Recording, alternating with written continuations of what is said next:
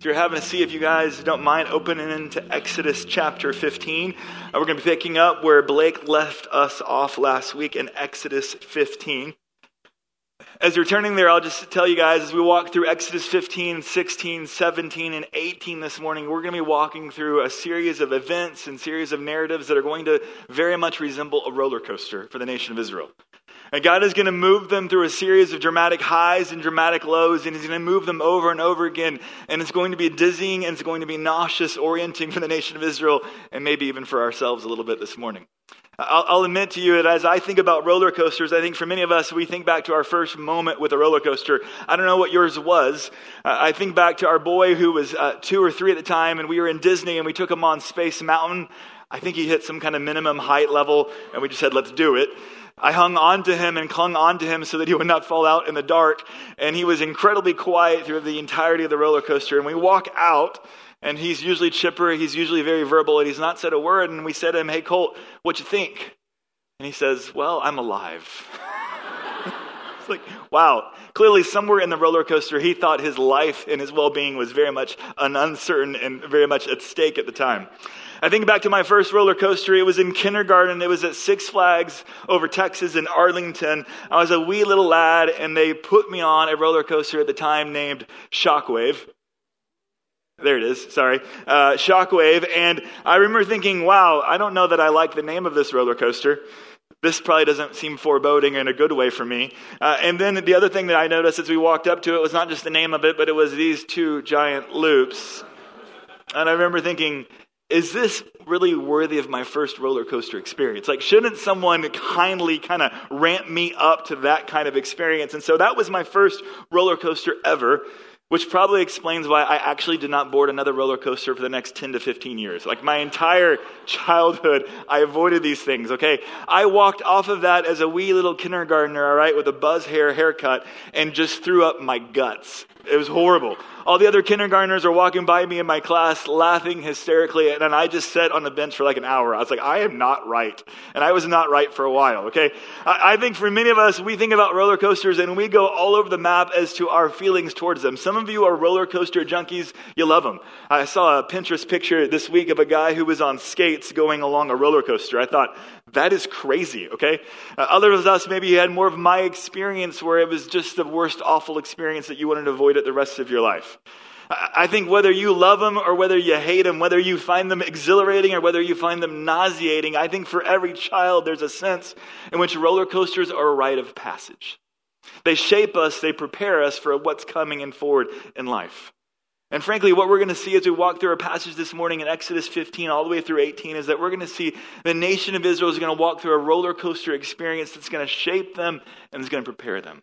In fact, if we were to plot it out for you a little bit, here is, thanks to our graphic team, a great sense of what Exodus 14 to 18 is like, okay? I want you to get a real feel for where we're headed because this is what the nation of Israel is going to experience in the next 4 chapters. If you remember, if you were with us last week, Blake walked us through the parting of the Red Sea. And in Exodus 15, where Blake ended, Moses writes a song and he's singing of the great victory, the great movement of God. Miriam, toward the end of Exodus 15, is dancing. And so you have this great movement of God in Exodus 14.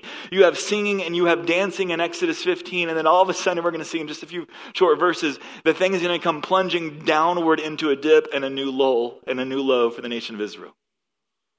Here's why I want you to see this, because often what we think about as we think about the story of the nation of Israel and their journey, we think about Exodus 14, the parting of the Red Sea. We're going to look next week as we get to Exodus 19, the giving of the law and the Mount Sinai.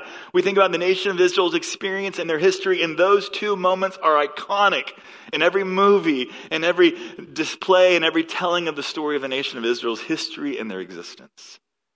Exodus 14, the moving of God as he parts the Red Sea. Exodus 19, the moving of God as he brings the law to the nation of Israel. These 2 moments are iconic, and we often run to those as we tell the story of the nation of Israel.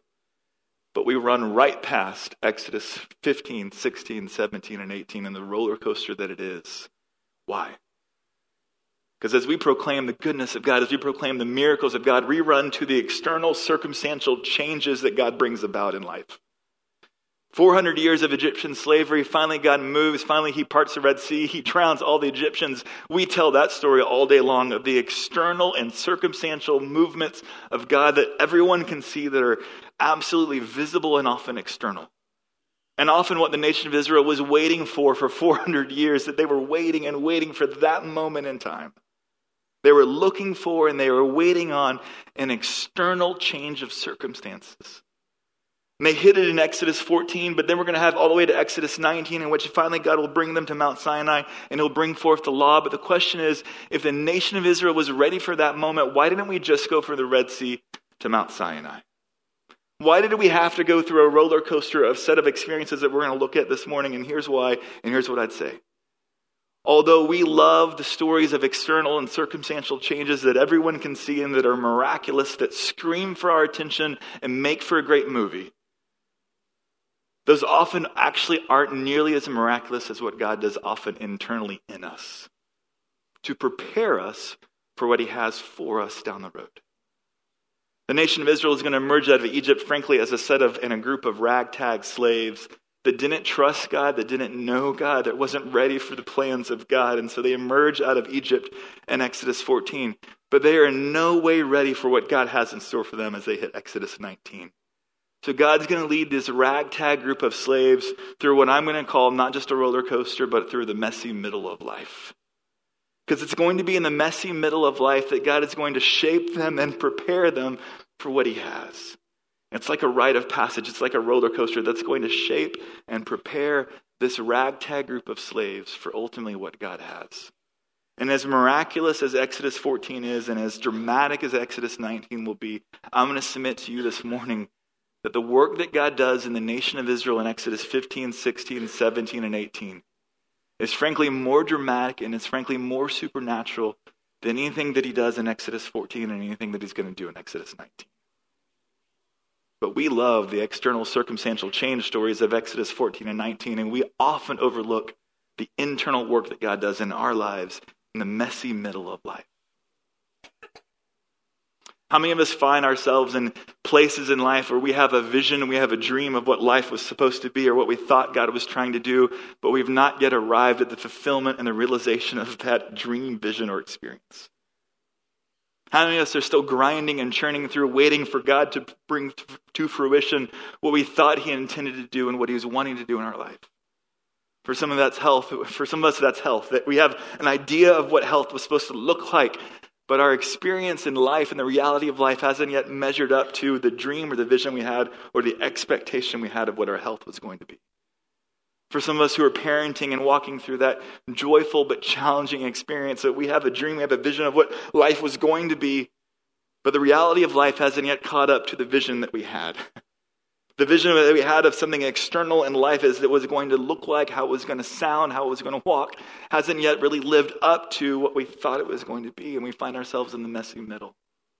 How many of you are walking through a business in which you had a vision and dream of what could be, but the reality of that business has yet come to fruition as to what you hoped and what you dreamed for?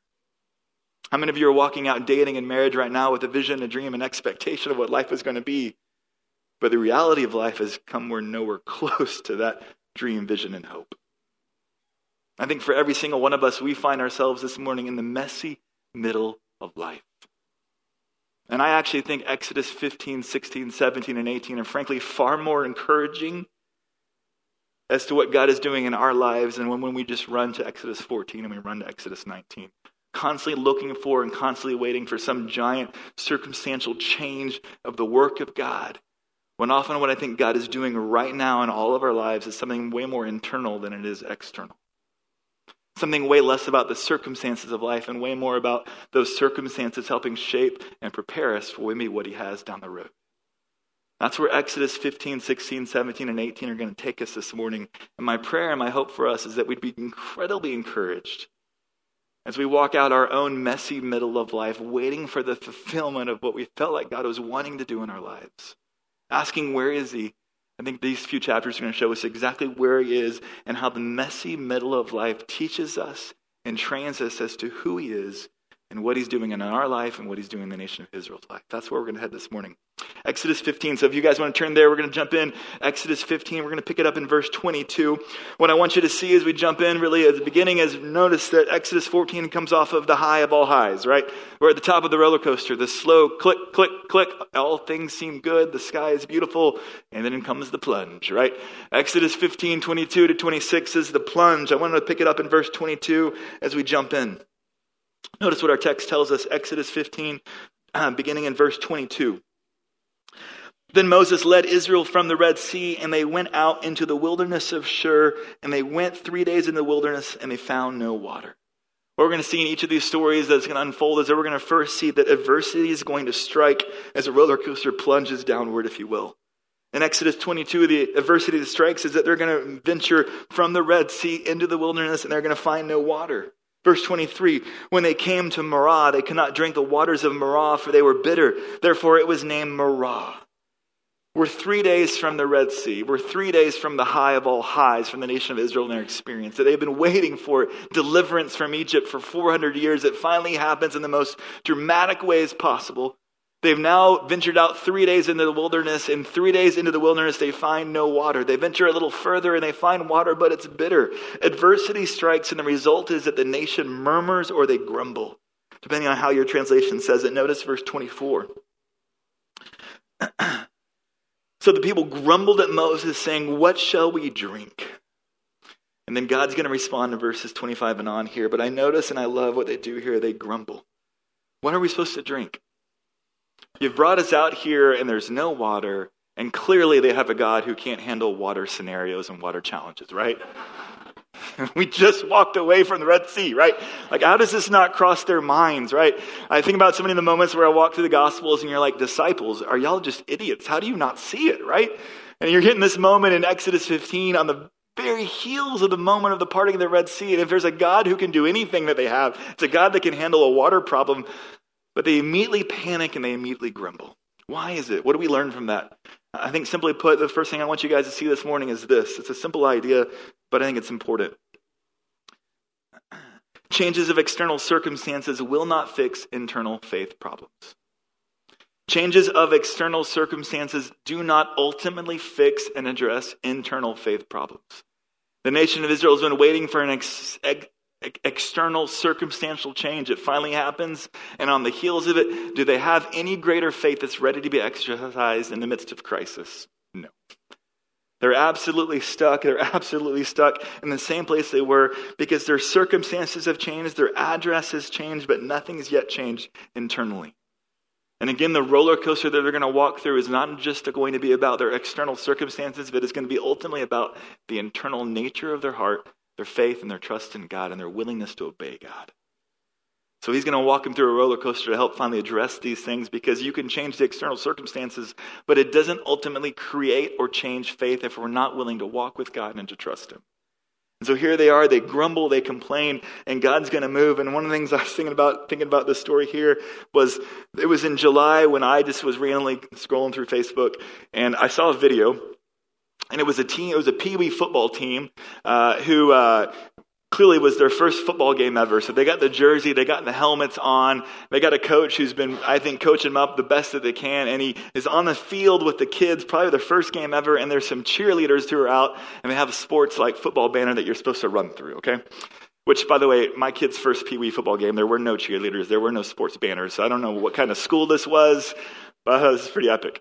And so the coach says, all right, go, run. And so these kids, they don't just run out in a straight line. They begin to run out in circles. And then the circles begin to kind of separate out, and the circles move in different directions. And these Pee-wee football kids end up running in complete opposite directions. And they eventually get to the banner at the same time from opposite sides. They crash into one another. The banner goes down. The kids all dogpile on one another. The cheerleaders collapse with the banner on top of them. And the coach throws his hat down and just walks off camera. Okay? What's the point? The point is, you can change the external trappings of these kids, but a jersey, a helmet, a football field, cheerleaders, and a banner makes them no more football players, right? Than if they had never ever showed up to begin with. Same is true for the nation of Israel. You can change the external trappings for the nation of Israel. You can change their address, but it makes them no more faith-oriented people than this Pee-wee football team who just showed up for the first time to a game. That the external circumstantial changes, although we often are looking for them so desperately, when they change, it doesn't actually necessarily guarantee that our faith grows, that our faith moves. You can change the external circumstances, but it doesn't actually create faith or change or fix internal faith problems.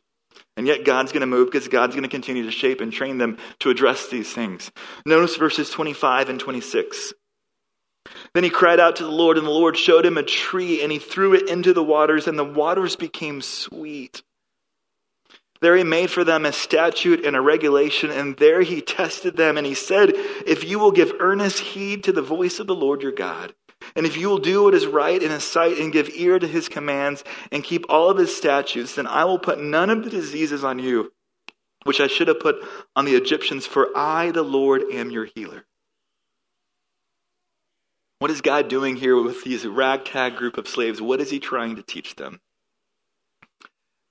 Adversity strikes, grumbling ensues, and then a miracle proceeds. And in the midst of the miracle, God's going to use it as an object lesson that he can take that which is bitter and he can make it sweet. That in the midst of that circumstantial moment, what God is trying to teach them is that he can take that which is bitter, he can make it sweet. Think about the Exodus, the Passover meal, that there's a parts of the Passover meal that highlight the bitterness of their experience in Egypt. And that even as they reflect on God delivering them out of Egypt, that in the midst of the Passover, the meal they were meant to go back to remember the bitterness and to remember that God will change the bitterness and make it sweet in their mouths. The first thing I think that God is wanting to do for the nation of Israel here is that he's wanting to fix the bitterness that's in them. Because changes of external circumstances alone don't actually fix internal bitterness. That as this nation emerges, that the address of this nation will be changed, but there's going to be dormant and there's going to be resonant in them a bitterness, a deep-setting bitterness that's going to capture the entirety of their hearts. It's going to make it impossible for them to know their God, to follow their God, and obey their God. And the first thing that God does here for the nation of Israel as they escape out of Egypt is that he's going to come straight toward the bitterness that exists in their life. That I think he allows the water to be a touch point and a flash point for. And what he's going to say is, just as I can fix water that's bitter and make it sweet, so I can take your heart that's bitter and I can make it sweet and soft. And that ultimately for them to become who God wanted them to be and for them to be able to be involved and partnered in what God ultimately wanted them to be a part of, that bitterness had to be resolved and it had to be dealt with because it was going to be an absolute stranglehold on their ability and their freedom to become what God had for them. If the bitterness could not be addressed, they would never move forward as to what God had. So he moves them through a roller coaster to teach them that he's the healer of bitterness. I want to ask you, in the midst of the messy middle of life, as you're walking through things, as the reality of life often doesn't match up with what you expected, what you dreamed, what you hoped for, where does bitterness reside and where does it sit for you today? Is it bitterness toward the Lord? Is it bitterness toward others that are in your life that are disappointing you? Is it bitterness toward family? Is it bitterness toward those that have wronged you? Where does the bitterness as a flashpoint stir for you? Maybe you think that you're not necessarily a difficult person. Maybe bitterness is not something you drift to, but for every one of us in the midst of the messy middle of life, when there's a dream and a vision of what could be, and yet the reality of life is not caught up to it, every single one of us is vulnerable to the idea of bitterness. And it is absolutely toxic for us to become the people God intended us to be and for us to walk towards and in what God ultimately has for us. One of my favorite quotes is pretty strong, but I love Frederick Buechner, and he says this about bitterness. Of the 7 deadly sins, anger is possibly the most fun. To lick your wounds, to smack your lips over grievances long past, to roll over your tongue the prospect of bitter confrontations still to come. To savor to the last toothsome morsel both the pain you give and the pain you are giving back. In many ways is a feast fit for a king. The chief drawback is that what you are wolfing down is yourself, and the skeleton at the feast is you. How many of us have rolled the tape in our head as to what we would say if we only had an opportunity to that person, right? How many of us have rolled over in our head and rehearsed in our head, if only we had that moment, here's the blow we would level to that person. And ultimately, what I think we begin to see as God moves toward the nation of Israel is that the first thing that he wants to extract, the first thing that he wants to begin to transform and reshape is this bitterness issue, because it is an absolute restrictor and a constraint to anything else that God might have for them. And ultimately what he's calling them to see is that he's the one that can heal bitterness, that he can take bitterness and make it sweet. And that transition and that transformation happens nowhere else but in his presence and before him. So as you walk out the messy middle of life, if you've not had that moment where you've come before him, because even Moses and Aaron later on will say, you grumble at us, but ultimately you're grumbling to the Lord. That it is the Lord who's in control of life. And so as we grumble, as we moan, as we're bitter, that ultimately that's something we have to hand off to the Lord. And say, Lord, I don't know what to do to this. I can't get myself out of this rut. I can't get myself out of this rhythm. That you have to begin and change the thought processes of my mind, the track that my heart runs through, and begin to move me out of bitterness and towards sweetness. And willingness to let it go and hand it off to our King, who is the one who handles vengeance and the one who handles justice. And say, it's yours. Do with it as you will. And as best as it depends on me, I will be at peace with all people and I will forgive and I'll move forward. First thing I think we see from the roller coaster here is that God constantly is trying to teach the nation of Israel and you and I is that he is the healer of bitterness. And it's the first thing that he deals with the nation of Israel who emerges out of Egypt, bitterness. Second thing that I think we see as we move through this is that God will, on the valley that was Marah and the bitterness and the waters, that he's going to move them to a paradise moment that's ultimately like a paradise or a resort. Notice chapter 15, verse 27. We're going to get two stories here that are going to be two plunging moments, all right? 15 in the bitter waters of Marah and 16 in no food in the wilderness that we're about to see. But in between these two plunging low moments in the story is this one little verse that sits right here. And I don't want us to miss it because I think it's vital. Notice chapter 15, verse 27. Then they came to Elim where there were 12 springs of water and 70 date palms, and they camped there besides the waters. Notice the text. 12 wells of water, 70 palm trees, and they camped there by the water. This is on the equivalent of an ancient resort, is my best idea of how I can imagine it, okay? They pull right up into palm trees, resort, wells. I mean, this is a land plush. This is as good as it gets. So on the heels of 15 and the plunging moment that was a low, God nestles them right up here for just one verse. I don't know how long it is, but he nestles them right here to show them that I think that he is the refresher of fatigue. That just as much as they were having a hard time with the roller coaster, he's going to land them right here because I think he recognizes this. That God often gauges our external circumstances to allow for our greatest internal growth. That God often is going to control and he's going to dial up external circumstances all for the purpose and the intention of allowing for our greatest internal growth. Why didn't we just go from chapter 15 straight to chapter 16? Why did the narrator make sure we catch this one verse? To show us the gentleness, the kindness, the dialed-in nature in which God was, to know exactly what the nation of Israel could handle, how much they can handle, when they can handle it. And so he's going to guide them along this roller coaster with great care, great gentleness, and great provision. That it's not random, but it's purposeful. I was thinking this week, a few years ago, not only did I jump on a roller coaster for the first time, that was horrible, but I remember one of the times, too, that my wife told me, it was probably about 10 years ago, that, hey, I'm in this great Gold's Gym class. It's a spin class. You're going to love it. My wife is exceedingly positive. She could sell ice to Eskimos. Just always able to highlight that which is tenuous and challenging and make it sound awesome. So I was like, that sounds great. I'd love to. It's bicycling. How hard can it be, right? And so I jump in as a complete newbie. And so I'm a little bit thrown off because, frankly, it's all women and then it's me. So I already kind of feel like this is weird, okay? And then the instructor is feeling whatever, I don't know why, but she feels as the class is going on that she needs to really be relationally and verbally connected to me as the newbie. And I was thinking, could you just ignore me and let me drift into the background of the spin class and just don't bring any extra focus to me? Because about halfway through, I'm beginning to calculate, will I make it to the end, right? The sense of throw up is again coming back up for me, okay? And I literally am thinking, I don't know that I'm going to make it. And she keeps asking me if I'm going to make it, which of course I'm like, yeah, But with every third breath, I can get a word out. So I'm starting to struggle, okay? And then at one point she says, hey class, here's what we're going to do. It's time to really dial it up. And I'm thinking, I'm ready to pack it in, okay? And she's like, let's dial it up. And so everyone's like, yeah. And so they reach down to these dials on their bicycle and they're dialing it up. They're spinning it and making the traction harder as if you're going to go uphill, so to speak.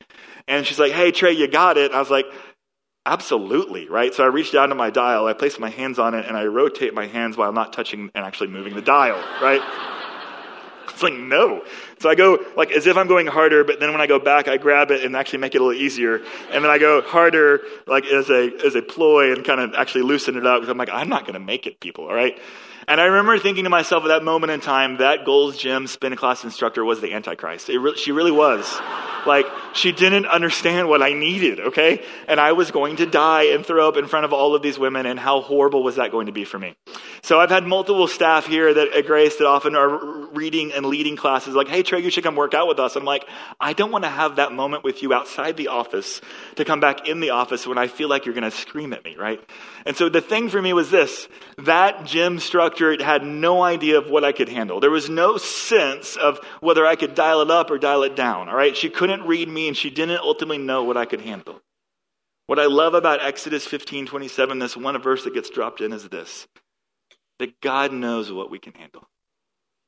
That often he will push us beyond what we think we can handle. He'll push us way harder into things that we thought we never could imagine handling. But God does perfectly know exactly what we can handle and how we can maneuver and what's too much. It often feels like way too much, and it often feels like way too long for us as we plunge in the roller coaster, just waiting for it to level back up. But here God does for the nation of Israel, realizing that unless it levels back up, unless they can catch their breath, unless they can get their legs out and under them again, they're not going to be ready for what he wants to teach them. From the midst of this moment, he gives them that moment of reprieve. They get their legs back under them. They recognize that I think that he's the refresher of their fatigue. That not only had bitterness set in the nation of Israel in the midst of his slavery in Egypt, but so had fatigue in a deep, deep level. So he creates this moment for them to lay down, to catch their breath, to rest, to be rejuvenated, to be refreshed. And he knows just what they need and when they need it. With their legs caught under them with a sense of reprieve and refreshment, then the roller coaster goes plunging again. All right, Exodus chapter 16, we're going to see it come off the apex or the top of the hill with Elim, and then it's going to come crushing down in Exodus 16, and we're going to pick it up as we see adversity strike again. Exodus 16:1. Then they set out from Elim, and all the congregation of the sons of Israel came to the wilderness of Sin, which is between Elim and Sinai, on the 15th day of the second month after their departure from the land of Egypt. Text doesn't say it explicitly, but the implicit sense, especially as Exodus 16 will go, is that there was no food in the wilderness. The issue is not water per se, but the issue is food. And so there's no food. And so again, what ends up happening, they end up murmuring and they end up grumbling. Notice verse 2, chapter 16. The whole congregation of the sons of Israel grumbled against Moses and Aaron in the wilderness. And the sons of Israel said to them, would that we had died by the Lord's hand in the land of Egypt, when we sat by the pots of meat, when we ate bread to the full, for you have brought us out into the wilderness to kill this whole assembly with hunger. How utterly dramatic, right? There are moments, and this is maybe not my best feature as a parent, but there are moments where my kids have a level of drama that I can't help but just poke, right? Like, I come back with some kind of passive-aggressive sarcasm and just laugh, right? It's really not a healthy parenting tactic. It's probably where they're going to be later on for counseling in their life. In the midst of the hardships of life, Dad just poked at me and laughed, all right? But in the midst of Israel's drama, if I were the parent, I think I probably would have been like, are you crazy? Like, you would rather have died in Egypt, and you didn't have pots of meat. Pots of meat? I don't think you had that level of provision. You have a memory of the past that I don't think is very accurate, right? I would have just poked.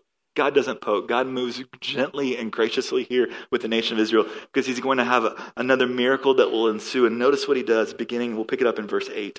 Moses said, then this will happen when the Lord gives you meat to eat in the evening and bread to the full in the morning. For the Lord hears your grumblings, which you grumble against him, and what are we? Your grumblings are not against us, but against the Lord. And then Moses said to Aaron, say to all the congregation of the sons of Israel, come near before the Lord, for he has heard your grumblings. It came about as Aaron spoke to the whole congregation of the sons of Israel that they looked toward the wilderness, and behold, the glory of the Lord appeared in the cloud. And the Lord spoke to Moses, saying, I have heard the grumblings of the sons of Israel. Speak to them, saying, at twilight you shall eat meat. And in the morning you shall be filled with bread, and you shall know that I am the Lord your God. Verse 13, so it came about at evening that quails came up and covered the camp. And in the morning there was a layer of dew around the camp. And when the layer of dew evaporated, behold, on the surface of the wilderness there was a fine flake-like thing, fine as the frost on the ground. When the sons of Israel saw it, they said to one another, what is it? For they did not know what it was. And Moses said to them, it is the bread which the Lord has given you to eat. This is what the Lord has commanded. Gather of it every man as much as he should eat. And you shall take an omer apiece according to the number of persons each of you has in his tent. And so the sons of Israel did so, and some gathered much and some little. And when they measured it with an omer, he who had gathered much had no excess, and he who had gathered little had no lack. And every man gathered as much as he should eat. What is God doing here for the nation of Israel? In the midst of what feels like emptiness to them, he's showing them that he can provide and take that which is empty and make it full. That which is hunger, that which is craving, he can show that I can desire it. And I love the word that's used in the text that he says, I can satisfy it. I think what he wants them to see is that he is the provider of satisfaction. I want you to think about the manner that he provided, though. How did he actually go about providing? The text is clear over and over again. Every morning came the dew that became flour and bread for them. Every evening came quail and landed as meat for them. And he comes every morning and every evening. He provides twice a day, daily, over and over again, over and over again. Text will go on further to say, and then leading into the Sabbath, he'll provide even extra to take care of not just that day, but the next day as well, so that they could rest and not even have to go out to gather and to take it. What is he showing them? What is he doing in the midst of these experiences? He's trying to show them that he is the provider and he's the satisfier of their souls. That in the midst of the messy middle of life, as life doesn't at all live up to what we dreamed or what we expected when we expected it, he says, look, calm down.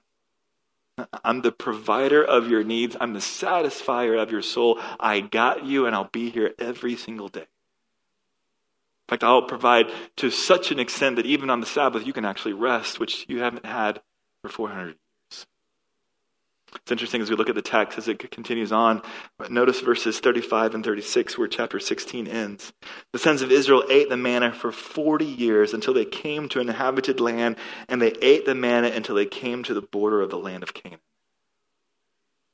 It's interesting. Here we're going to get a marker at the end of chapter 16 of a giant circumstantial external change. But what are we learning from Exodus 16? And I think it's this. That God's provision always moves us to dependence, but never beyond dependence.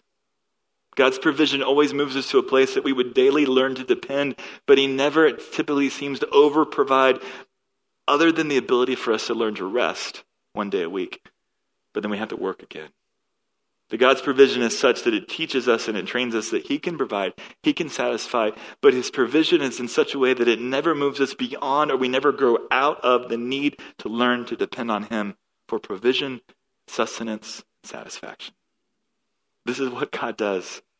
What's fascinating to me is that one of the things we pick up here at the end of chapter 16 is that this is going to go on for 40 years. Think about the number of days, think about the number of weeks, think about the number of months that are stacked up, and now the number of years that are stacked up, in which he shows up every single morning, every single evening. For how many days, how many weeks, how many months? For 40 years. What's the point of it? Ultimately, what's happening? I think one of the things I've thought about for years is that Exodus 14 all the way to 19 and the wandering of the wilderness was a judgment for some people's lack of faith, that it was discipline. And one of the things I think I began to see as we kind of slow down and we walk through these chapters is that while there was some element of discipline for a nation as a new leadership would emerge, even more so, these chapters in the roller coaster were a training ground to shape them internally to be ready for what he was going to do externally. Because finally they show up in the land of Canaan after 40 years of learning to depend, to walk, to trust that God was not just the healer of their bitterness, not just the refresher of their fatigue, but 40 years I learned that he was the provider of their satisfaction.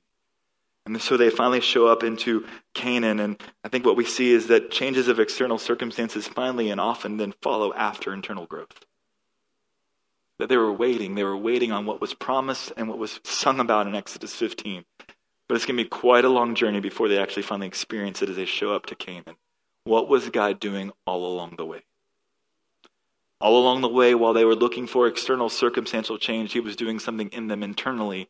It was far more of a miraculous work of God than that which he did externally. to take a ragtag group of slaves and to make them a nation that was ready for what he had. To make them a nation that was ready for what he had. In fact, as we think about the rest of the roller coaster as it ensues, we're going to get a series of movements through in which we're going to see them finally show up into the land of Canaan. The first part of Exodus 17, as we go back into a lull, is they're going to have an enemy that's going to attack. They're going to have a crisis, and yet Moses is going to raise his staff, and as he raises his staff, God will move and provide them victory. As the staff lowers, they'll suffer defeat. And so they prop up his arms, and they see delivery brought, and they beat the Amalekites, and they have this moment of realizing that God can overcome their adversaries. They're going to have another moment as they walk through Exodus 18, and finally a crisis is going to come upon the nation in Exodus 18 as everything is running through Moses. That he's the leader of the nation. He's handling every single dispute. He's handling every single issue, concern, strategic issue in the nation. And finally something occurs in which brother-in-law says, hey, this isn't wise, this isn't good. So I want you to notice at the end of Exodus 18 exactly where our narrative ends and where we land. Exodus 18 verses 25 to 26. Moses chose able men out of all Israel and made them heads over the people, leaders of thousands, of hundreds, of fifties, and of tens. They judged the people at all times, and the difficult dispute they would bring to Moses, but every minor dispute they themselves would judge. Then Moses bade farewell to his father-in-law, and he went on his way into his own land. By the time Exodus 18 ends, by the time we're about to get into Exodus 19 and the giving of the law at Mount Sinai, what we see is that a nation has been transformed internally to know who God is, to know what he does in their life, to trust him and to obey him. And also what we begin to see is that a ragtag group of slaves who couldn't trust God are now going to walk with God. And all of a sudden now we're going to have not just Moses, but we're going to have around Moses leadership that's going to emerge. All of a sudden we're going to have the makings of a nation that's going to be ready for the law to be given, for them to execute it and walk it out. But none of that would have been possible unless the roller coaster would have happened. And so for us, as we think about life in the messy middle, where does it finds you this morning? I think there's 5 basic things I think we see is this. In the midst of the messy middle of life, whether it's our parenting, whether it's our businesses, whether it's our family, whether it's dating and marriage, whether it's parenting, no matter where it is that you find yourself in the messy middle, I think these chapters give us some basic lessons that we've got to cling to. The first is this, that God can heal our bitterness. In the midst of the messy middle, it is so often that we can get entrenched in bitterness that can constrict our ability to trust God and to walk with God. Also, I think we learned that God can refresh our fatigue, but we get worn out in the grind. We get worn out waiting and grinding out for God to do what we think he's going to do. But he can refresh our fatigue. He gives us moments to pause if we'll take them. Other thing I think we see is that God can provide for our satisfaction. That when we're desperate, he comes in. And when we feel empty, he comes in and he brings a fullness that doesn't sustain us in that moment forever, but it's enough for that day if we'll continue to come back to him day after day after day and to walk with him. Fourth thing I think we see, we didn't look at this entirely, but as they defeat the Amalekites, the thing we see is that God can also overcome our adversaries. That in the messy middle of life, when we feel like there are people that are pitted against us, that are blocking us, Exodus reminds us, no, God can overcome our adversaries. God can overcome those obstacles. God has it. Just trust him and walk with him. Last thing I think we see, when we feel like we're all alone in the midst of the messy middle of life, when we feel like it's all on us, that we're the only one that can do it, I think Exodus 18 reminds us that God spreads our burdens around and he raises up leaders around us to partner with us and to move into the midst of those moments to bring about something that's ready for what ultimately God has. Again, I think we are so often looking for the external circumstantial changes of life that make for great movies, that make for great dramatic moments, that we miss that really is, I think, what's more supernatural, where God's even more at work, is in the midst of the internal day-to-day transformation of our hearts. That in the midst of the messy middle of life, he sees, he knows, he cares, and he's moving towards us. What I want to do this morning as we wrap up, I'm going to ask the worship team to come up, and what we want to do is we create a space and a moment for you just to come before the Lord into process.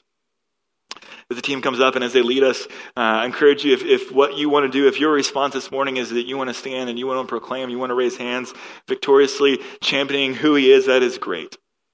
But for some of you, really what it might be this morning is to simply stay seated and to be reflective and to be pensive and just processing, Lord, what is it you have for me? What is it you want to remind me this morning? Where is it you want me to come to you? What is it you're trying to get my attention to see and to respond to? And so we want to give you a moment before we take off, before life comes back in, before we're back into the messy middle of life, for you to accelerate into that space and to say, Lord, help me to grab hold of, before I walk out of here, what is it you want me to see this morning?